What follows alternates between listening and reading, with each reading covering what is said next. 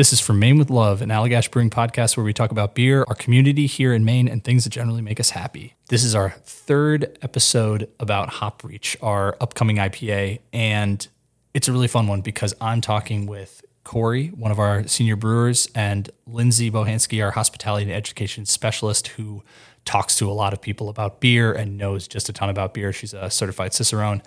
And we just really talk about what does this beer taste like? You know, what is the flavor to expect? What are the elements of the beer and what are they contributing to it? And just really to get an idea of kind of the whole picture, you know, how does it taste? So if you are interested and you don't have this beer in front of you just yet, this is a great episode to listen to that will make you really, really want a beer. If that sounds good to you, then listen on.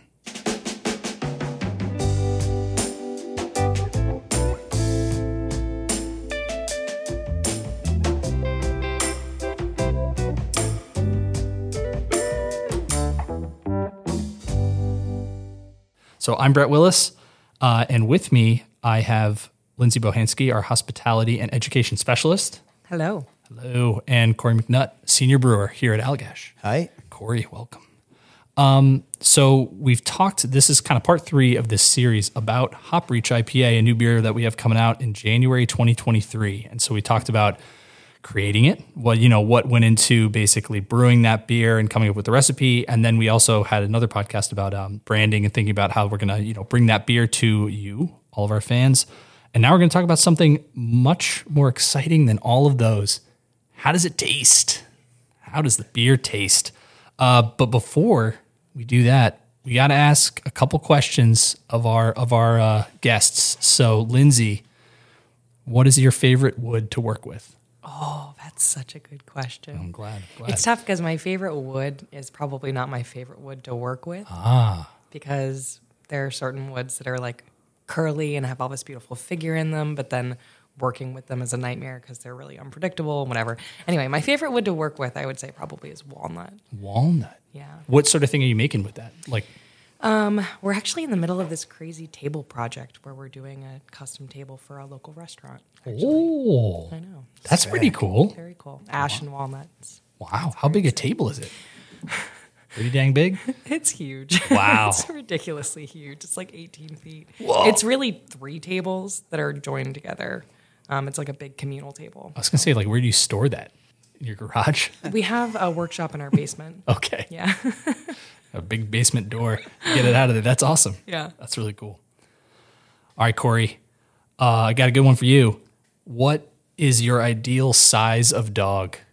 Oh, man. That's a tough one, Brett. That's a real zinger.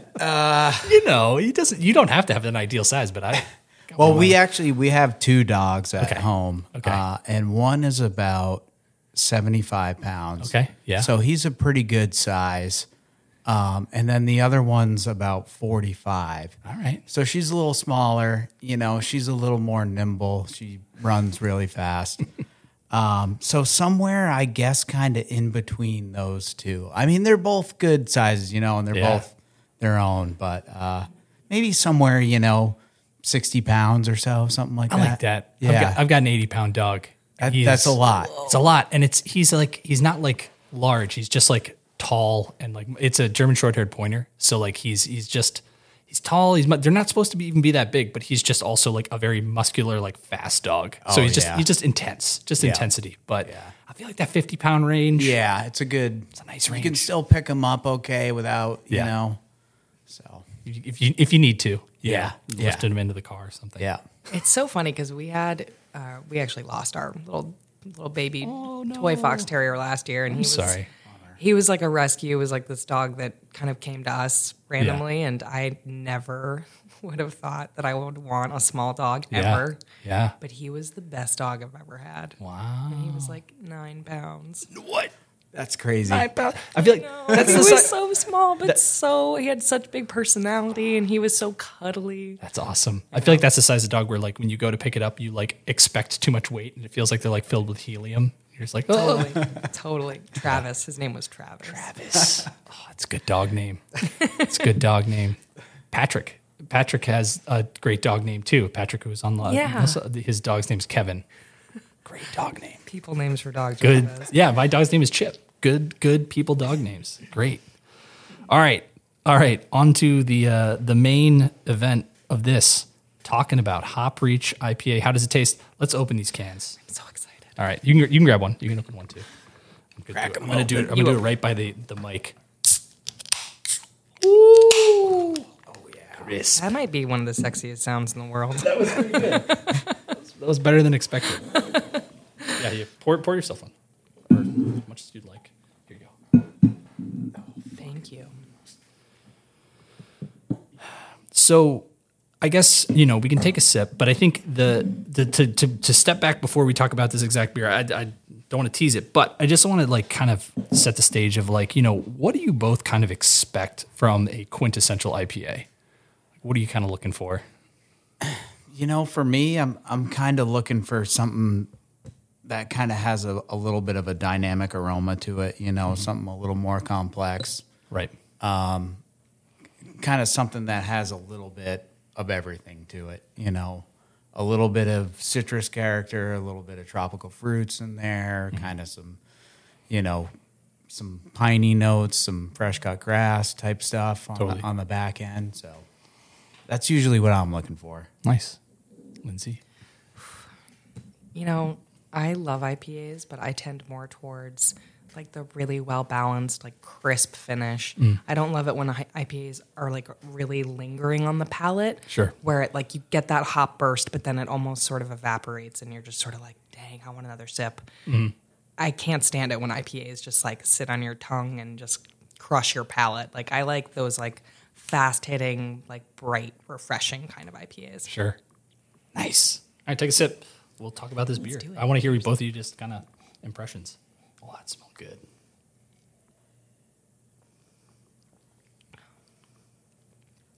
Yeah, that smells awesome. Yeah. Wow. It's interesting how this beer changes as you drink it, that first aroma to the first part of your tongue and then the aftertaste. It's such a ride, it's not consistent. I feel sometimes with IPAs it's just as kind of that same flavor and taste kind of hits you all in the same way, but I love how it really has such a it's very complex. Totally. Yeah. Do we have any specific notes we're getting? Because we talked about it in the past couple podcasts. We've talked about how we're going for that citrus, tropical, piney. But are there any more specific aromas? I guess that we're getting in this one. Yeah, I mean, totally. For me, I'm kind of getting the orange, grapefruit, a little bit of lime zest, kind of right up front. Yeah. And then I get some of that kind of pineapple, maybe papaya, sort of, maybe a hint of melon. And then I'm really getting that fresh cut grass, and some kind of coniferous notes. That's nice. Yeah, definitely that piney note in the finish. Yeah. Yeah, for totally. sure. I also get a watermelon rind, kind of goes with that grassy note. I could see that. Sure. Totally. That kind of green, bright kind of melon flavor, but then you also get that kind of grassy note too, like that. Yeah. And it really does, we talked about this in the first one, we were talking about kind of making the beer, but it is really cool how this beer, you go through that ride, you have the aroma, you have kind of the taste as you're swallowing it, the retronasal, and then by the end of it, it's kind of that just kind of disappears. Yeah. And you're just I need another sip. I really want to just see that again. And so it's not it's hanging around anyway. I mean, you get some bitterness for sure. Yeah. There's that snap of bitterness, but I feel it's that level of bitterness where it's it keeps you coming back and it's not too much and it's just enough to make you want to have another sip. Totally. And remind you, this is an IPA. Yeah. Yeah. Totally. There's hops in it. Yeah. There are certainly hops in it. That is a fantastic segue. Because I have the hops that we used on this one, and I guess Corey, is there do you think it would be possible to think about what hops we used and kind of think about what they're actually contributing to the beer? I don't know if you could remember them off the top of your head. I have them in front of me, but yeah. So I think in the Whirlpool it's Mosaic, and then Idaho 7 Cryo. Okay, I believe, and for me, Idaho 7 is really those kind of tangerine, orange notes to it, big time. Yeah. And then Mosaic, is kind of more tropical fruit for me. A little bit of pine, little bit of kind of berry, sweet fruits. Sure. Sort of to it. Cool. God, as soon as you said the word tangerine, I was like, yes. Yeah, Idaho 7 is like tangerine. Like That's awesome. It is so interesting how like as soon as someone says something, that like aroma or flavor can jump out of like kind of this balanced blend of flavors of just like, oh yeah, there that is. Yeah, I get totally. it now. That's awesome. Yeah. So I think also like so obviously hops are the star of the show, but I feel like malt is just like the malt, the grain bill and kind of the malt sort of like flavor profile in this beer is super important. It's super important to support those. So I guess like I want to hear kind of from both of you what you feel like is coming out of the actual grains we use in this and the malt. You know, I think we've got a, you know, kind of a nice diverse grain bill for this beer. And totally. I think, you know, the raw white wheat, the Munich malt, the carapils, it's all kind of lending some body, some more body to it. Sure. You know, and the Munich kind of lends some of that malty, bready, you know, cracker type aromas and flavors. Mm-hmm. You I know, was definitely getting crackery. Yeah. Totally. You know, and then the carapils just, I feel like helps out, you know, with a little bit of body, but also more foam stability. You know, you get a nice, you know, some nice foam on it. Nice. Yeah, I was going to say, it's sitting in the glass and still got some nice, little bit of head on it. It's good. Yeah, nice retention on it. But also, Brett, you want to talk about dry hops too? I do want to talk about dry hops. Okay. So I think, you know, for me personally, you know, Cashmere kind of lends that.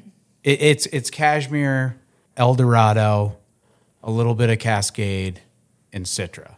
Sure. So we do a double dry hop on it.